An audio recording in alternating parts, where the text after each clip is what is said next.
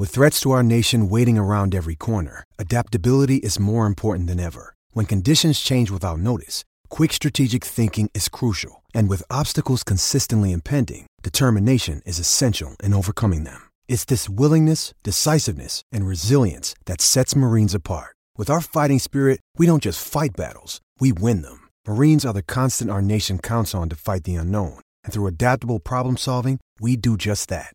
Learn more at marines.com. Step into the world of power, loyalty, and luck. I'm gonna make him an offer he can't refuse. With family, cannolis, and spins mean everything. Now, you wanna get mixed up in the family business. Introducing The Godfather at ChumbaCasino.com. Test your luck in the shadowy world of The Godfather slot. Someday, I will call upon you to do a service for me. Play The Godfather, now at ChumbaCasino.com. Welcome to the family. No purchase necessary. VGW Group. Void where prohibited by law. 18+. Terms and conditions apply.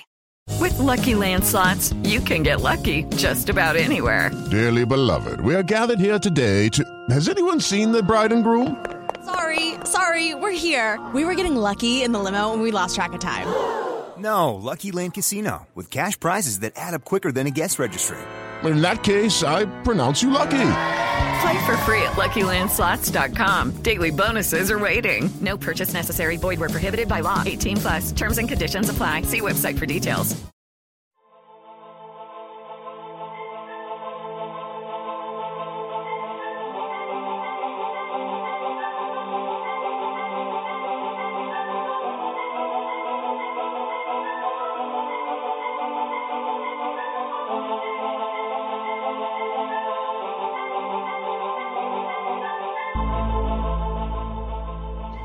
Welcome back to the Rock Chalk Podcast. I'm your host, Andy Metz.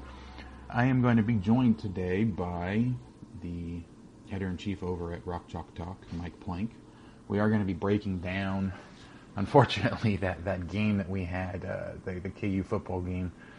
Not the most of enjoyable topics, but it definitely gave us a lot to talk about, so we will get over to that really quickly. Just a reminder for those of you that haven't done it already, you can follow us on Twitter at RockChalkPod. You can email us at the email address is rockchalkpodcast@gmail.com. Please go out to iTunes, rate, subscribe, all that fun stuff. Just want to give you that notice quite up front.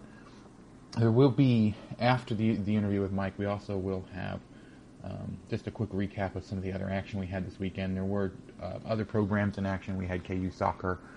The women's soccer team had a very successful weekend, and then the volleyball team had a tournament they went out to, had quite a few matches out there as well. So we will give those updates right after the interview with Mike, but let's go ahead and get over to that interview right now.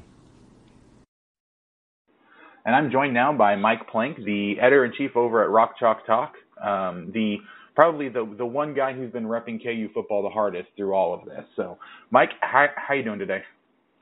I'm actually doing pretty good, Andy. How you doing, buddy? Yeah, I'm doing surprisingly well. Giving it at least 24 hours after the game to actually go ahead and talk about it means that I'm not nearly as upset, just coming off the raw emotion of that game as I thought I would be. But so let's actually jump right into the game. The first thing that I want to ask, was there anything from that game that actually surprised you? I mean, we've seen your predictions and the way you've been talking about this team leading up to this game. Given the performance that we had, was there anything really that surprised you from that game? I guess I was surprised at how even the teams appeared, and that just from a talent standpoint, from a size and player standpoint. Obviously, the teams were, coached differently. Yeah. One was more prepared, one was better coached, one was just better disciplined, those sorts of things that you can tell. I was a little surprised by the outcome. I kind of figured it'd be a repeat of South Dakota State a few years ago. I thought we'd get down early, down pretty big early, and then have to mount a comeback that would fall short. And that didn't end up happening. But if it's not for a muffed punt by Nichols there late in the game, deep in their own territory, like KU loses this game by 5 points, by 8 points by 12 points in regulation. So, I mean, it honestly wasn't as close as the final score indicated, if you ask, in my opinion. Well, I mean, but you can go both ways with that. If Steven Sims holds on to that, that pass that dropped right in at him in the end zone, then they probably would have already been up by that point, just given the way that the game was going. So, I mean, well, that's true too. Yeah. So, I mean, I think the thing that surprised me most was the fact that they did look so evenly matched. Because honestly, I knew that as an FCS team that they were pretty successful. Nicholls State was last year. But their linemen looked a lot bigger than I think you normally see from FCS linemen. I think that's usually why FCS teams have such a hard time competing, is because, they have a hard time matching up in the trenches. They just aren't able to get as big of guys. I don't know if that means that KU's guys are a lot smaller than they should normally be, and I guess we'll see that in the coming weeks when they play against, FBS teams. But I didn't think that our guys were really undersized or anything, but it seemed like Nicholls State has some big linemen, which should help them a lot in the FCS. I mean, if that's indicative at all, if KU is not undersized at all, then I think they're going to have a really good year in FCS, and it may not necessarily be so surprising that they were able to hang with us as well as they were. So I'll be interested to see how they do next week. They play Tulane. They play at Tulane next week, so they have 2 D1 teams right off the bat, and I mean, if they go out there and beat Tulane, then they're definitely legit. If they lose by 2 or 3 touchdowns, then good grief, what does that tell you about Kansas? Yeah, exactly. Man, that's going to be lots and lots of fun. So, all right, so we're going to jump over to Twitter. I actually had sent out a call right after the game for, as I put it, your questions, comments, #FireBeatty messages, and coaching hire suggestions.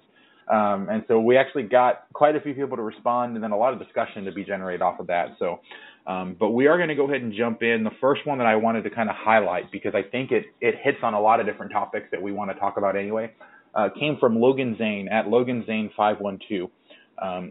His response to my question was, team has improved. If you can't see that, you don't know football. The only negative in terms of players is our O-line. Bender under pressure all game. Cornerback's massively better. Wide receiver not bad. D was actually impressive. Special teams great. Beatty's decision lost us the game. So there's a lot to talk about there, a lot to break down. But where I want to start with, is his assertion that the team has improved. So I want to get your honest assessment. Looking at that game yesterday, without a ton of game tape from further in the season to really look at, is there anywhere that you've noticed has definitely improved from last year?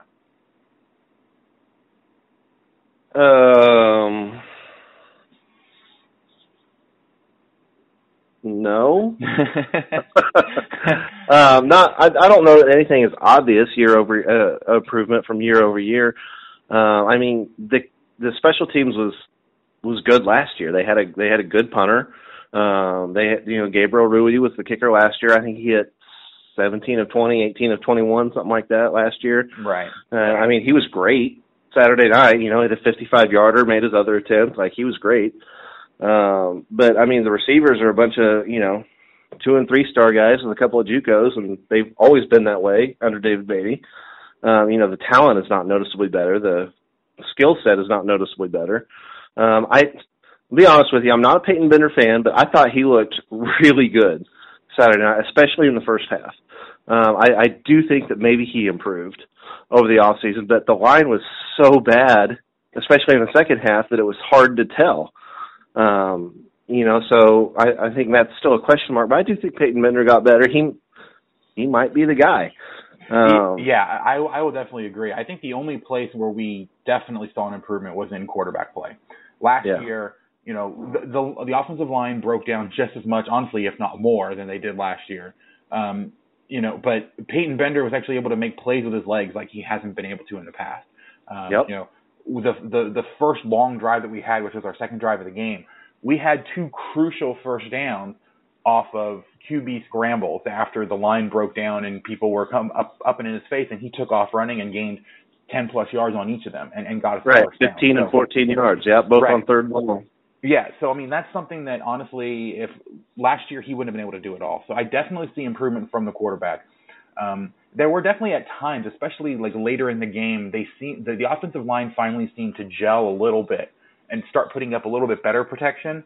It still wasn't great, but just even that in-game improvement of, getting completely destroyed at the very beginning and at least being semi-decently competent towards the end gives me some hope that maybe the talent on the offensive line actually is better and they just haven't been able to gel because they've only had about 4 weeks together. That actually was one of the points that the guys over on the KU Sports Hour were talking about before the game was that, it's impossible in 4 weeks to get an offensive line to gel, especially if you don't have any game action. So like if they had 4 games, you could potentially get them, in that game action to come together and become competent as a unit. But they haven't had that time. So, I think we will see improvement from the line as the season goes on. But, just comparing them to last year, yeah, they definitely weren't improved. They may have even regressed from last year. So given that everything else you said was kind of on the same level, at least from this early look, was there any spot that kind of stuck out that was an area of regression for the team? Well, I don't know if it was regression or not, but Steven Sims had a bad game, man. He had less than 30 receiving yards. I think he only had 3 or 4 catches. He's not a bad player. We know how talented he is. We know how good he is. He just had a bad game, and that's going to happen. Players have bad games. But, obvious regression. Yeah, you already nailed it with the offensive line. That was bad. Yeah.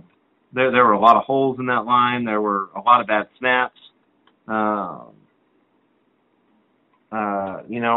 The defense, I thought, looked, especially in the second and third quarter, the defense was really strong, looked really good. Joe Dedeen had 16 tackles, I think. Like, he got his season off to a great start. I don't think there were a lot of missed tackles. They didn't force any turnovers, though, so that's a little bit concerning. Hassan defense looked great. He was all over the place. Yeah. Now, granted, the one good opportunity. I don't think that Forcade, the quarterback for Nicholls State, really gave Kansas many opportunities for turnovers. There weren't a lot of bad passes on his part. The only one that was questionable was that one. It looked like it was a wheel route that Hassan defense almost jumped and almost intercepted it. But that was really the only opportunity that they had for it, and I think that was going to be a tough play for him to go ahead and actually get anyway. I believe they actually did get credited with 1 turnover because of the fumble on the muff punt. Because of the punt, yeah. I'm just saying the defense didn't force any turnovers. Okay, right. Yeah. So technically, I guess they got the 1 turnover on that, but you're right. It wasn't the defense itself that actually got the turnover. So. Right. Yeah. So, and that's a little bit concerning. Against a lower level football club, you should probably have, at least 1.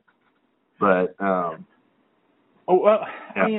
think that's kind of hard, though, because if you have a well-coached club, no matter what the level is. Yeah, they were. Turnovers are the result of either a poor game plan, so trying to, either poor execution, either a guy doesn't secure the ball, or he, throws where he shouldn't be throwing it, or really bad coaching and a really bad system there. Nicholls State doesn't have a bad coaching or a bad system, and there weren't really very many execution mistakes on the part of their players, which is another result of having a really good coach squad. So, I think against a team that's coached that well, I don't think you're necessarily as upset about them not getting any turnovers, but you would think, you would kind of hope that there would be an athleticism difference where somebody might be able to just rip one out or something like that. Obviously that didn't happen, but I don't think it's as much of an indictment that they weren't able to get any kind of turnovers. I think if they don't get any turnovers against Central Michigan coming up or against Rutgers, 2 teams that are clearly having some major issues across the board, then I think we have the right to be worried about not getting any turnovers at all. So yeah. So I was looking. Steven Sims, you mentioned that he kind of had a bad game. He ended up getting 4 catches for 29 yards with the 1 touchdown.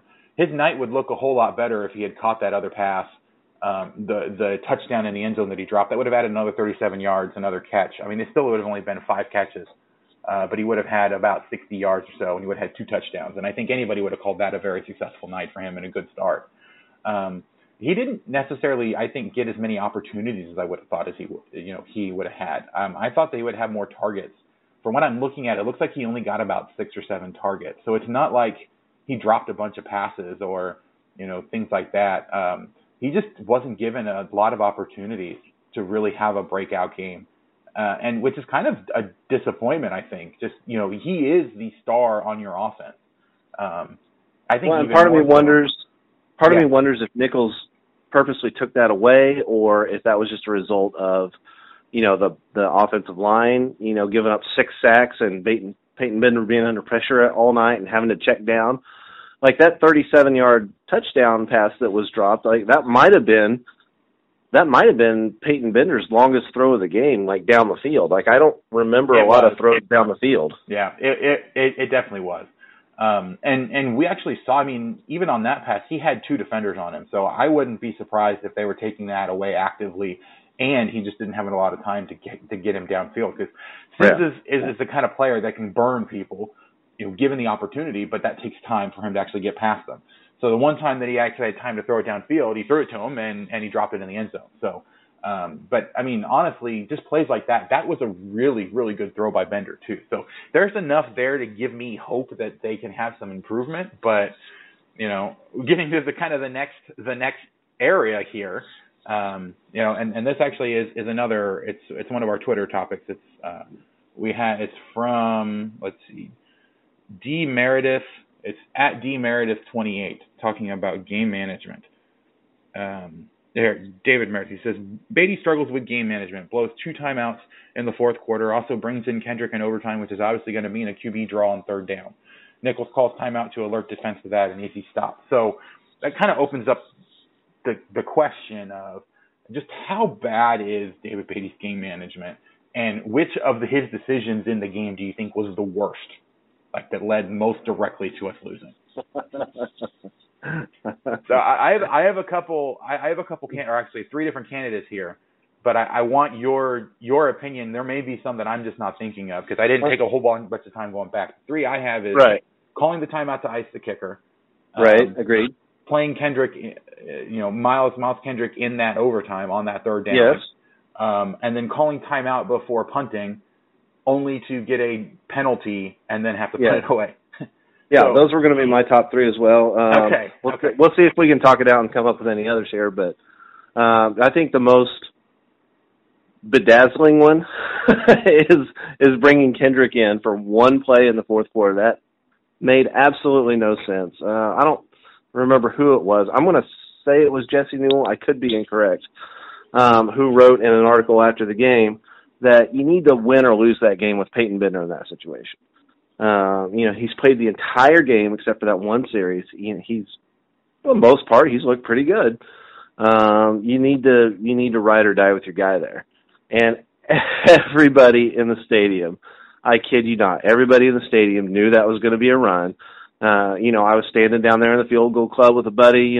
We'd made some friends or whatever. We were talking to the people around us. We were actually having a pretty good time.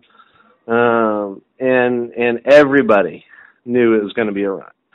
Now, what kind of run, draw, option, whatever, we all had different opinions on what they were going to call, but we all guessed run. And so that was the easiest thing in the world for Nicholls State to defend probably. And just example, 342 of why David Beatty's not a good in-game coach. Yeah, the smart play would have been bring him in once Nicholls calls their timeout, then bring Bender back in and run a normal play. Because at that point, which is what I thought was going to happen. Right. Like, once they call that timeout, they're like, oh, we saw Miles Kendrick back there. We're going to game plan for what it's probably going to be with him. Or if you're going to do that with him and let him do it, he actually threw a few passes earlier. So it's not like, it's not like he can't throw the ball.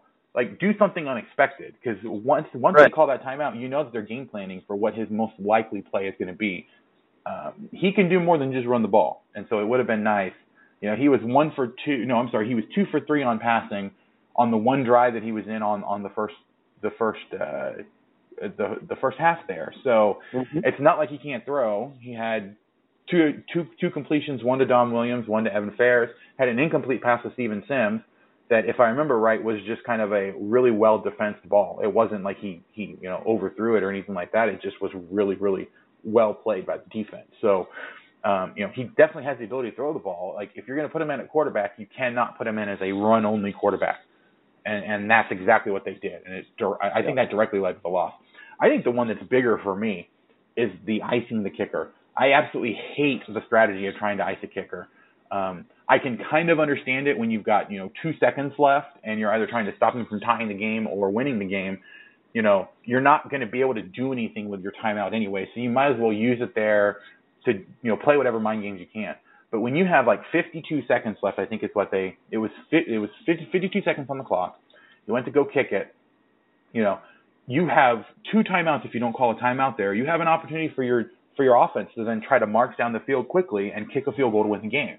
You don't burn a timeout there trying to ice a kicker, and then when honestly, whether he makes it or not, it's not a huge deal. And of course, then he goes on the practice kick and actually misses it, which makes everybody upset, and that in and of itself is enough to get people to be upset about icing the kicker. I don't really play too much into that. I'm not so worried about the outcome of calling the timeout. I just think it's bad strategy to call a timeout when that timeout is much more valuable trying to get your team down the field after a field goal attempt to try to go win the game.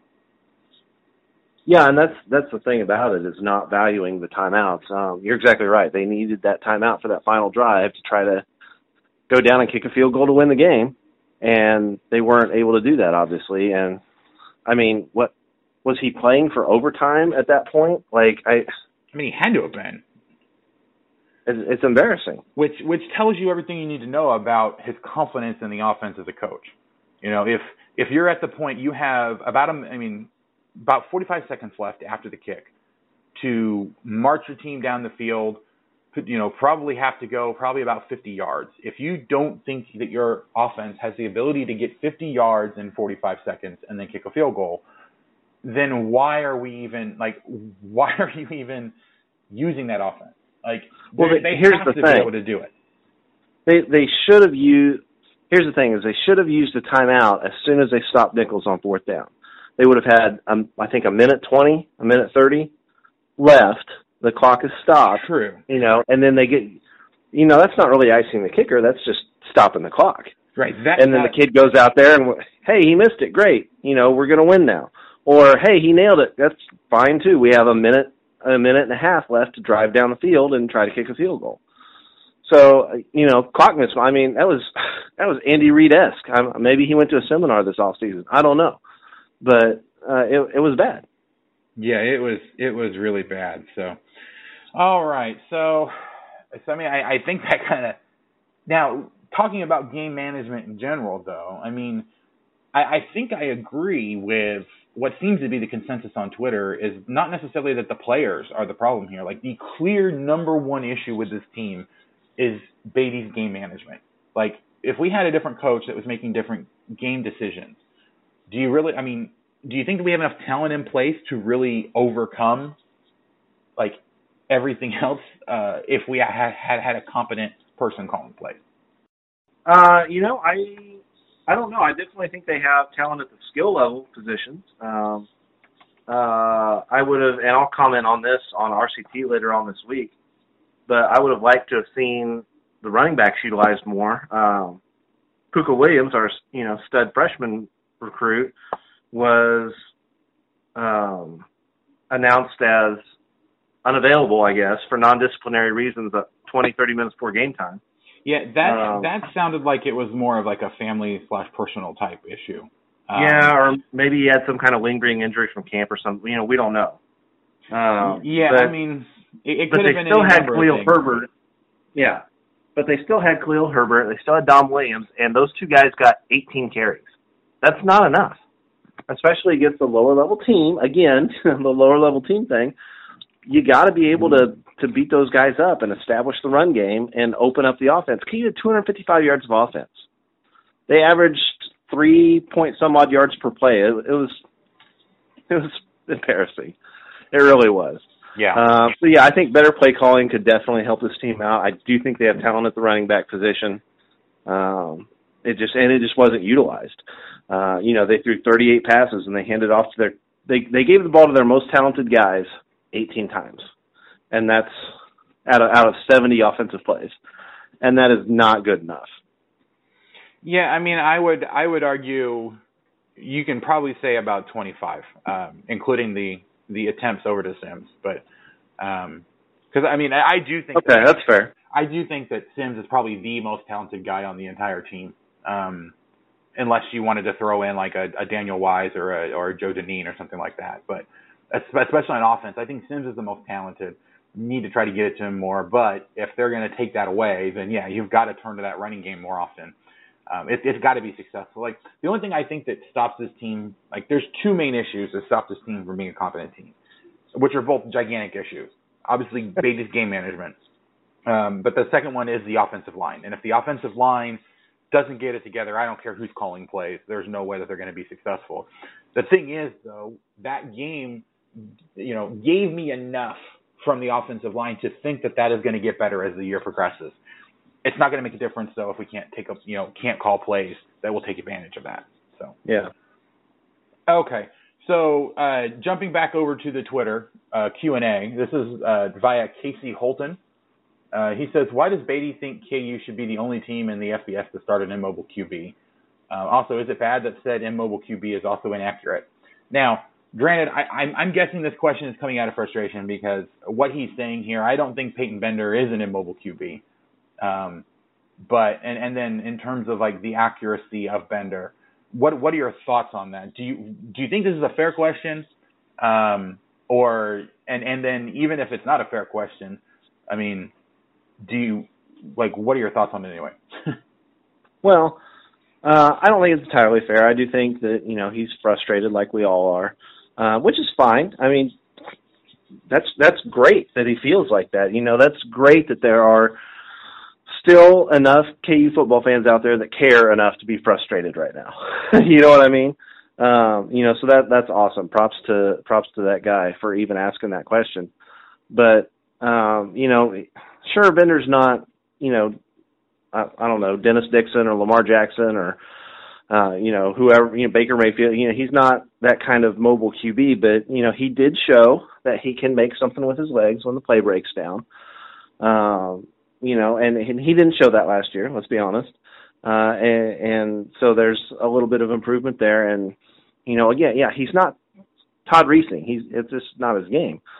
But college football as a whole is moving in that, spread option, multiple run pass options per play, for the quarterbacks. College football is definitely moving in that direction and has been for some time now, but you don't have to have that to be successful in college, I don't think. The traditional pocket passer, I guess, is that the phrase we're looking for? Yeah. That's still a thing.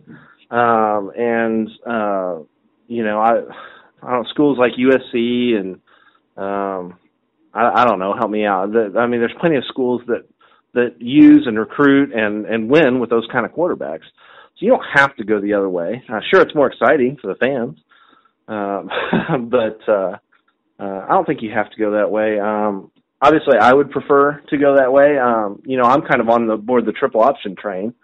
Let's run the ball 60 times a game and throw it 10 or 15 and see if we can win games that way. But yeah, we'll actually get to that in a minute because that was the only coaching hire suggestion that we actually got. But okay. Yeah. So I mean, I think we're on the same page here, though, that Bender really isn't a mobile quarterback.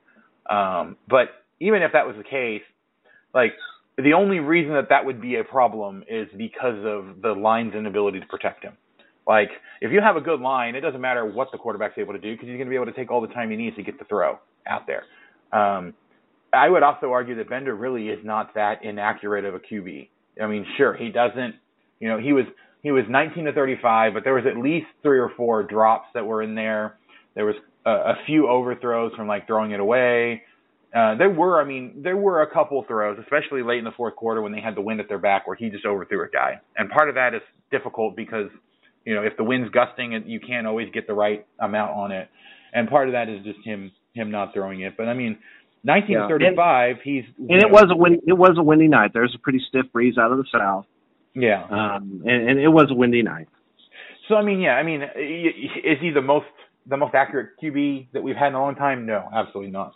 But he's not like the inaccurate, unable to throw, can't get the ball anywhere where it needs to be. If he was such an inaccurate QB, we would have seen at least 1 or 2 interceptions, and we didn't see any. So he was making good plays. He played what I would what I would consider to be a quote-unquote game manager type role where, he was able to take off and run when he needed to. He made decent throws, but he didn't do any kind of risky throws trying to force anything in there. Normally, That's the kind of performance you want from a quarterback, especially on a team, that doesn't have that standout talent, a lot of good offensive line play or anything like that. So I'm not upset with starting Bender. Like, I think he played well enough to justify giving him the QB1 position.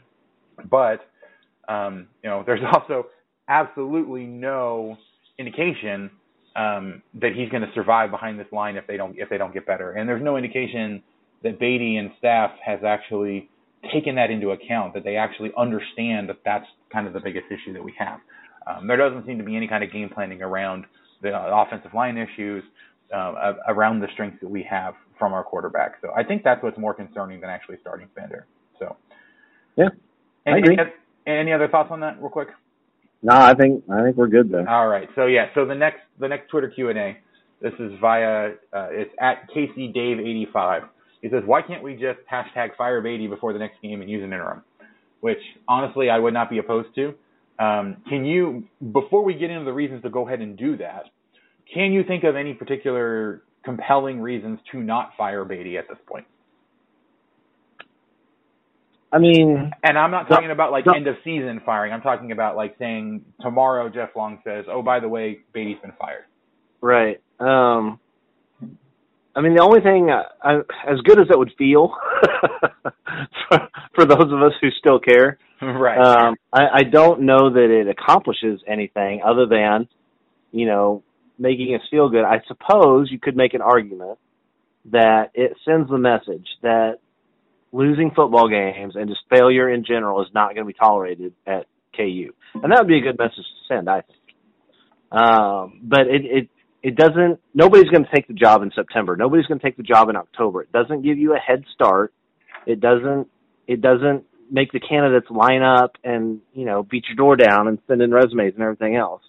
There's no, I don't know that there's any practical advantage to firing him after week one, as much as maybe we all want to. I could see maybe firing him after week 6, after the bye week. I could see maybe firing him after week 10, which is the K-State game, and you've got Texas and Oklahoma left. Come on, we're not winning those games anyway. Just go ahead and get him out of here and let people know that the position's available and that, we're on the lookout for a coach. Later on in the season, fine, but I don't know that anything is gained by firing him now other than, hey, we just fired a guy who's 3-34 in 3+ years. Yeah, I think the other issue, normally the reason for not firing a guy so early in the season is because you're talking about recruiting. You don't want to lose most of your recruiting class. Right. But that's not a concern. Right. That's the main impetus for not, I think, firing. Usually that's one of the biggest reasons to keep a guy around is because you don't want to lose the recruiting class this early and try to have to find a way to replace them. But they've only got 2 people in the recruiting class right now. It's not like they're going to be trying to replace a bunch. And at that point, then you can say, look, you're not going to be playing for a David Beatty. Sure, a guy like Tony Hall is going to try to be recruiting to, I guess, an unknown situation. But I think it'd be very easy for someone like him to go in there and say, look, we've had all of these problems. You recruit using Jeff Long instead of David Beatty. Because as it stands right now, as long as David Beatty is there as the head coach, you have to recruit into his system. You can't go out there and say, well, he's probably going to get fired, so come along because of Jeff Long. There's no really positive hope looking forward as it stands right now if David Beatty is there in terms of a recruiting sense. Because everybody knows at this point that he's gone. There's no way he survives this unless they somehow... There's no doubt now. Right, unless they somehow make a bowl game, which obviously nobody can predict that ever happening with this team. So, that literally now, I wouldn't have said it before the season, but that literally now is the only way he can save his job is if they somehow rally and win 6 games and go to a bowl. Yeah, and I wonder if, what you just talked about when recruiting, I wonder if that's why David Beatty got this 4th year, was because of the class that they brought in, because of Puka Williams and Corione Harris. Yeah, which I think is fair. I also agree with the sentiment of when Jeff Long got hired, it didn't make a lot of sense to make a coaching change at that point. because it was going to be way too late to get anybody in there to get a decent system to potentially do any better than we thought David Beatty was going to do. So it's like there wasn't a huge advantage to that. Plus, then you bring in, give him an opportunity with his own recruits, with what is arguably the best Kansas recruiting class we've had in a very, very long time, just with who we had at the top. And best recruiting class since Gale Sayers. Yeah. So, but that at least gives him, an opportunity to go ahead, and if he surprises everybody and somehow turn into a competent coach, like, it made sense to go ahead and get him this year. But losing this quickly right off the bat to Nicholls State doesn't give you any confidence for what's going to happen the rest of the year. Like, there literally now is no reason to keep him around, other than it doesn't make sense timing-wise for when you're trying to hire a new coach. And I think that's a very poor reason to keep a guy if you think there can be any benefit gained in terms of changing attitudes around the program, giving potential coaches that are on the staff a fair shot to show why they should be allowed to stay on the next staff. There's a lot of reasons to allow that process to continue to move forward. But I do agree, like, we're not going to be hiring anybody in September or in October to take over the program. Like, the hire isn't going to happen until the end of the year. So if that is really your thinking, is that it's not going to help us at all, and you can't find any of those good reasons, then it doesn't make any sense to fire him now and pay him to just go, sit somewhere. There has to be some sort of tangible benefit. I don't know that you can necessarily get a tangible benefit other than, goodwill of the fan base. I hate to say it, but I think honestly they would probably draw more fans to home games the rest of the year if Beatty's no longer there, than if they leave him there, because I know there's tons of fans who are actively not going to games, that are not donating money because Beatty is still the head coach. Like, I've seen it all over Twitter. There's tons of people that are talking about, they've been getting solicitations by email trying to get him to raise money, and they absolutely refuse as long as David Beatty's the coach.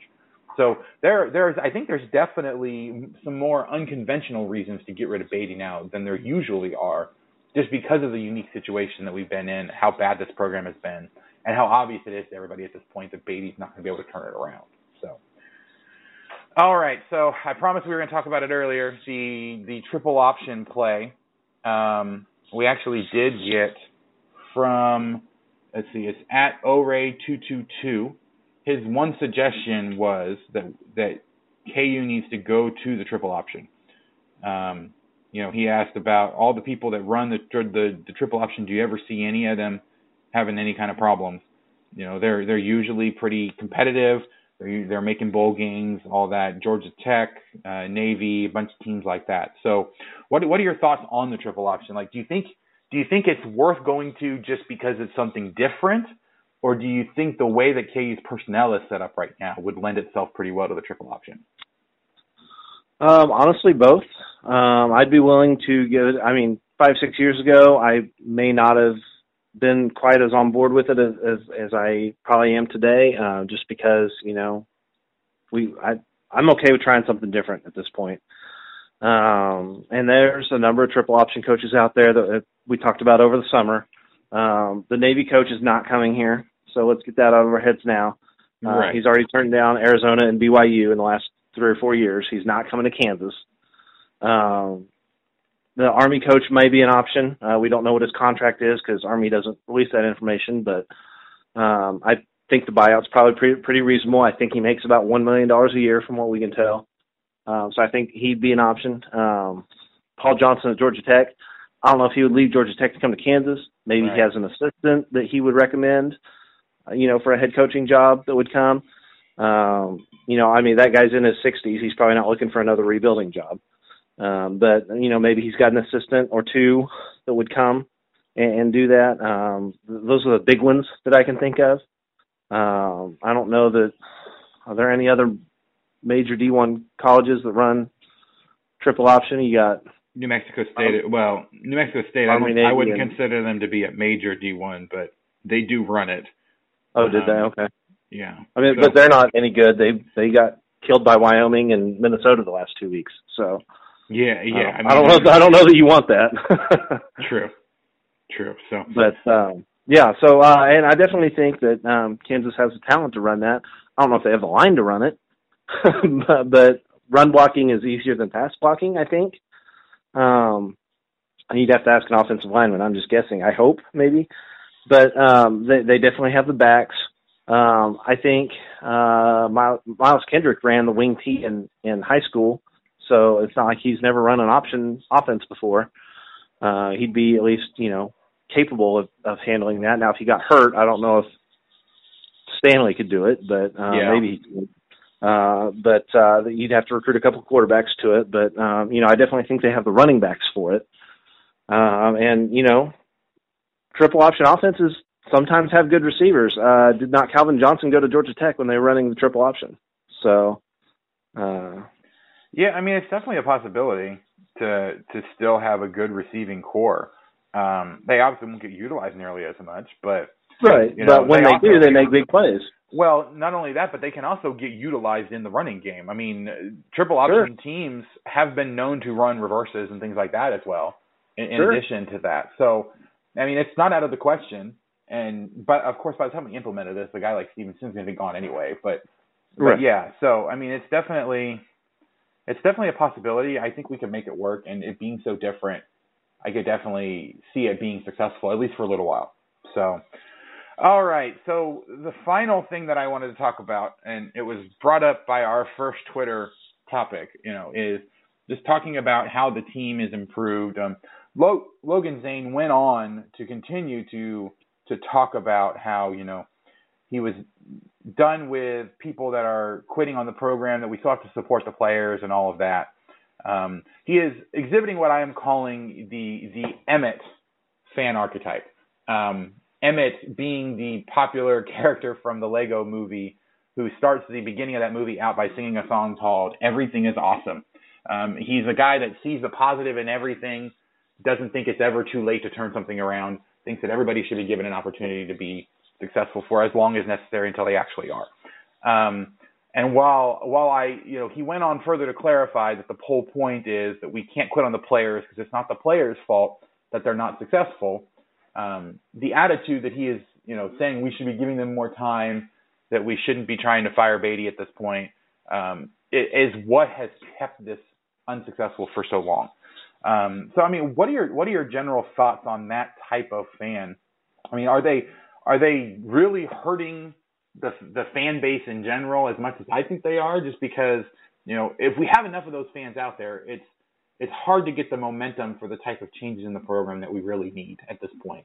I mean, how upset with that type of fan are you, or do you really not see it as that big of a problem? No, those folks are definitely holding back, I think, the program. And I've got an editorial coming out here on Tuesday, I believe, is what I scheduled it for. But that addresses this very situation. He does have a point. The players deserve our support. They do. They're out there sweating, they're out there grinding, they're out there doing everything that's being asked of them, as far as we know anyway. They're giving everything they have. They're giving up their youth, their body, everything they have for this football team, for this program, for this university, for us, for the fans that come out and watch. And they definitely deserve our support.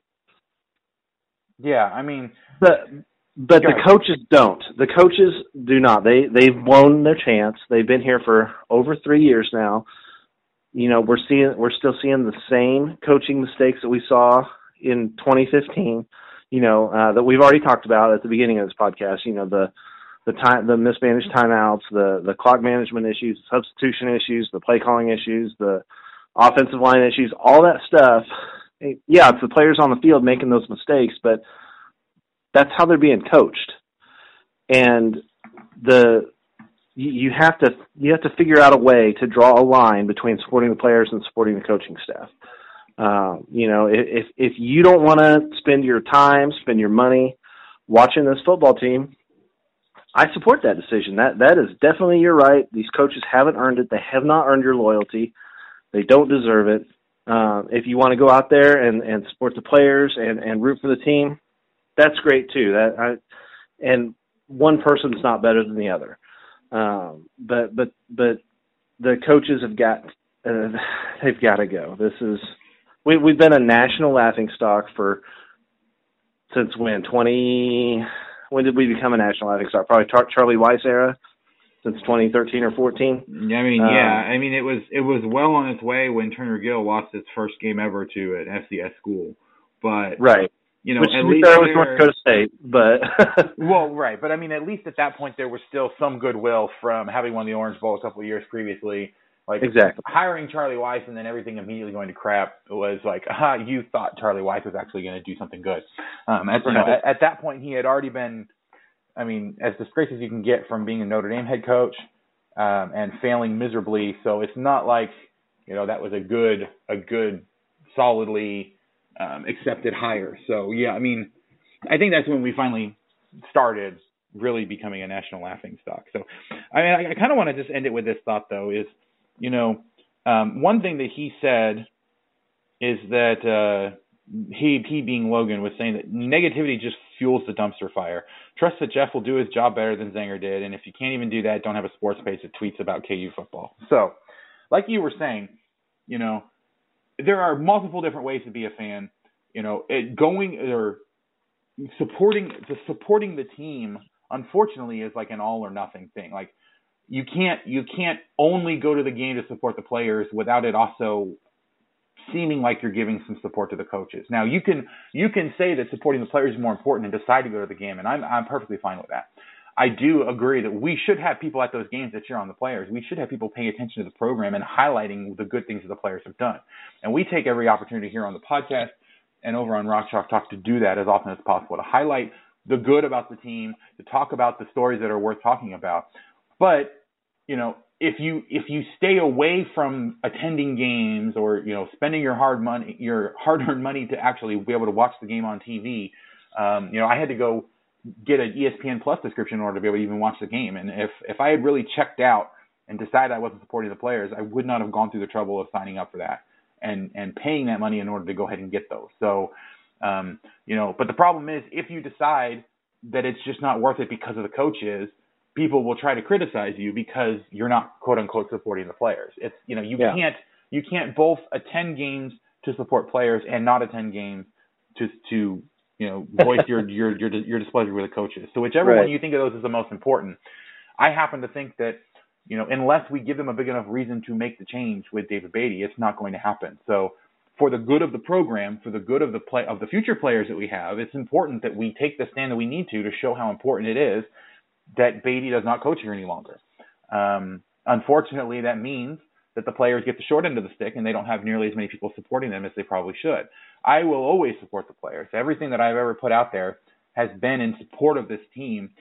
Sometimes that requires a hard and honest assessment of just how bad it is and just exactly what changes need to be made. People will continue, I think, to rag on us for our adamant opinion that we need to get rid of Beatty and some of the methods we have to go through in order to make sure that people understand how important it is. But it is that important. You know, we have to make sure that change happens no later than the end of the season. And here's the thing, Andy, and I feel like I know you well enough that I can say this for you, and maybe I should slow my roll here, but tell me if I'm wrong here. Okay. So you don't live in the Lawrence area anymore. You live away from town. Correct. And that's fine. There's KU fans all over the country just like you. You know, but I live in the Kansas City area. I've gone to almost every home game over the last 10 years. And how many of these people and so I guess what I'm trying to say is, you know, I'll put my fandom and my support of this program up against anybody. And how many of these people who are telling me that I'm not supporting the program are going out there and buying tickets and donating to the Williams Fund and spending money in concessions, you know, spending their free Saturdays, 6 or 7 Saturdays a year, you know, 5-6 hours a day or more on campus in Lawrence. You know, that's a big investment. And you know, I'll put my investment up against anybody.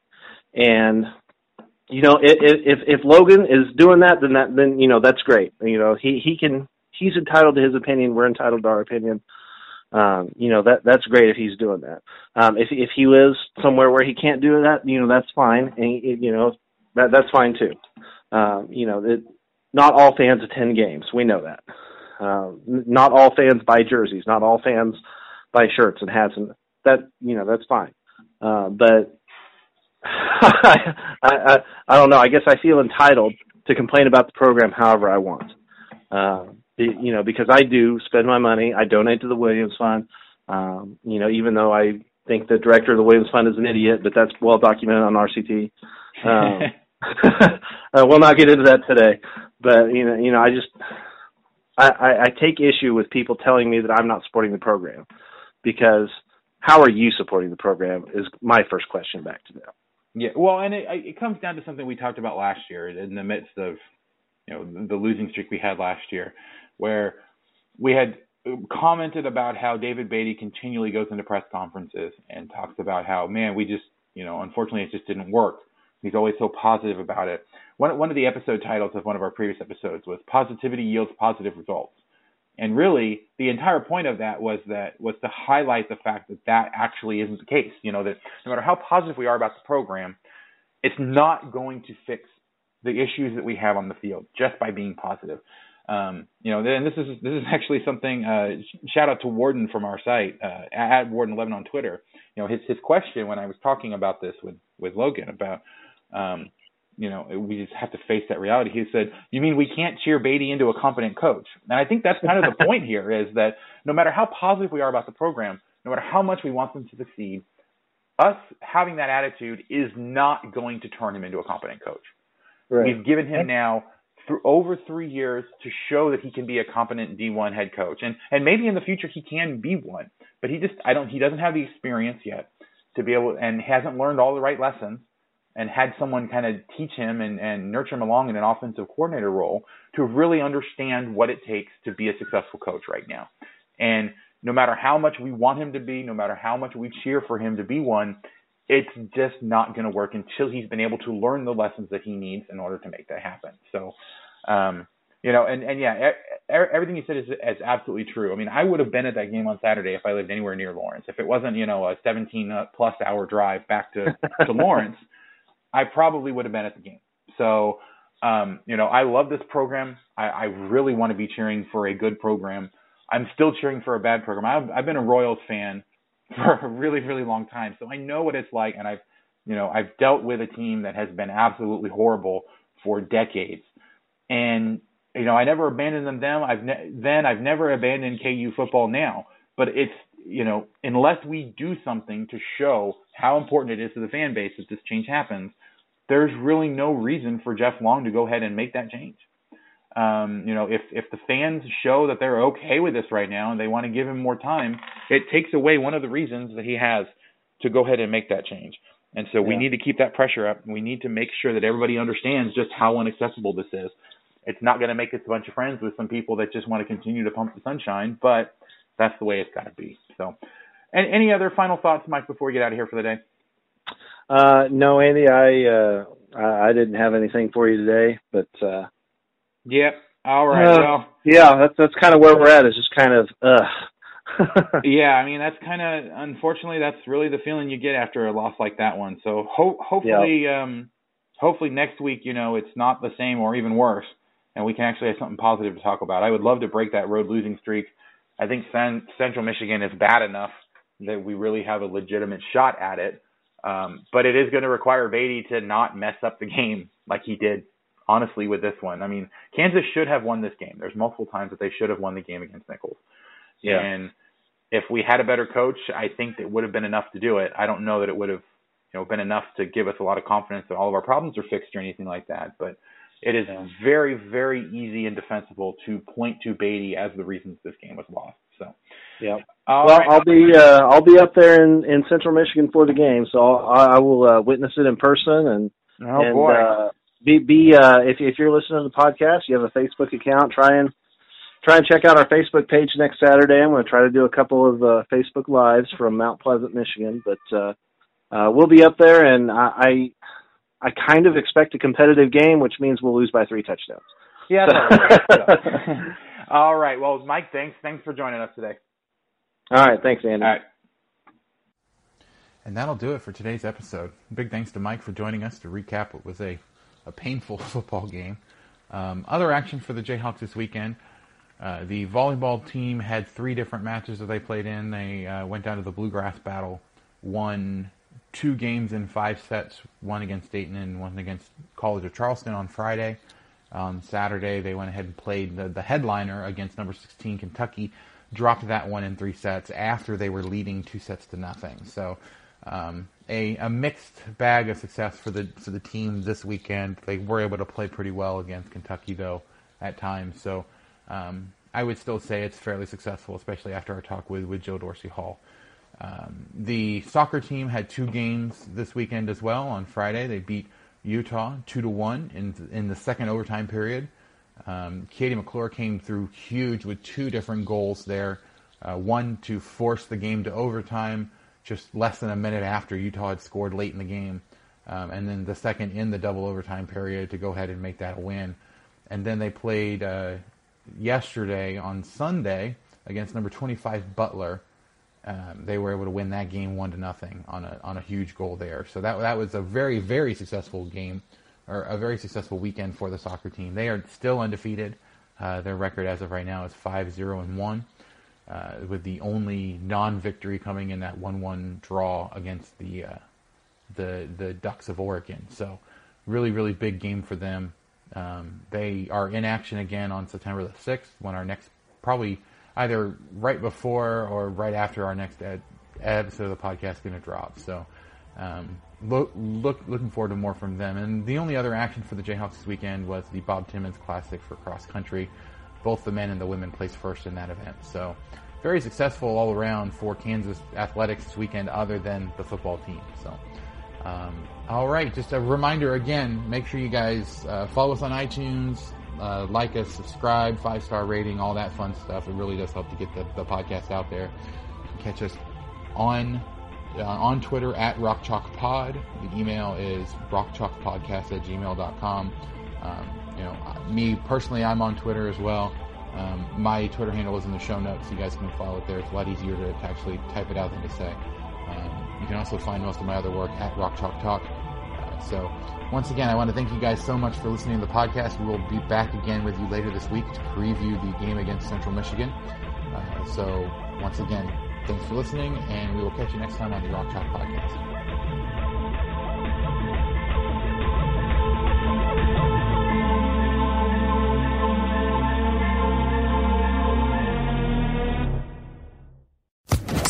Social Podcast Network.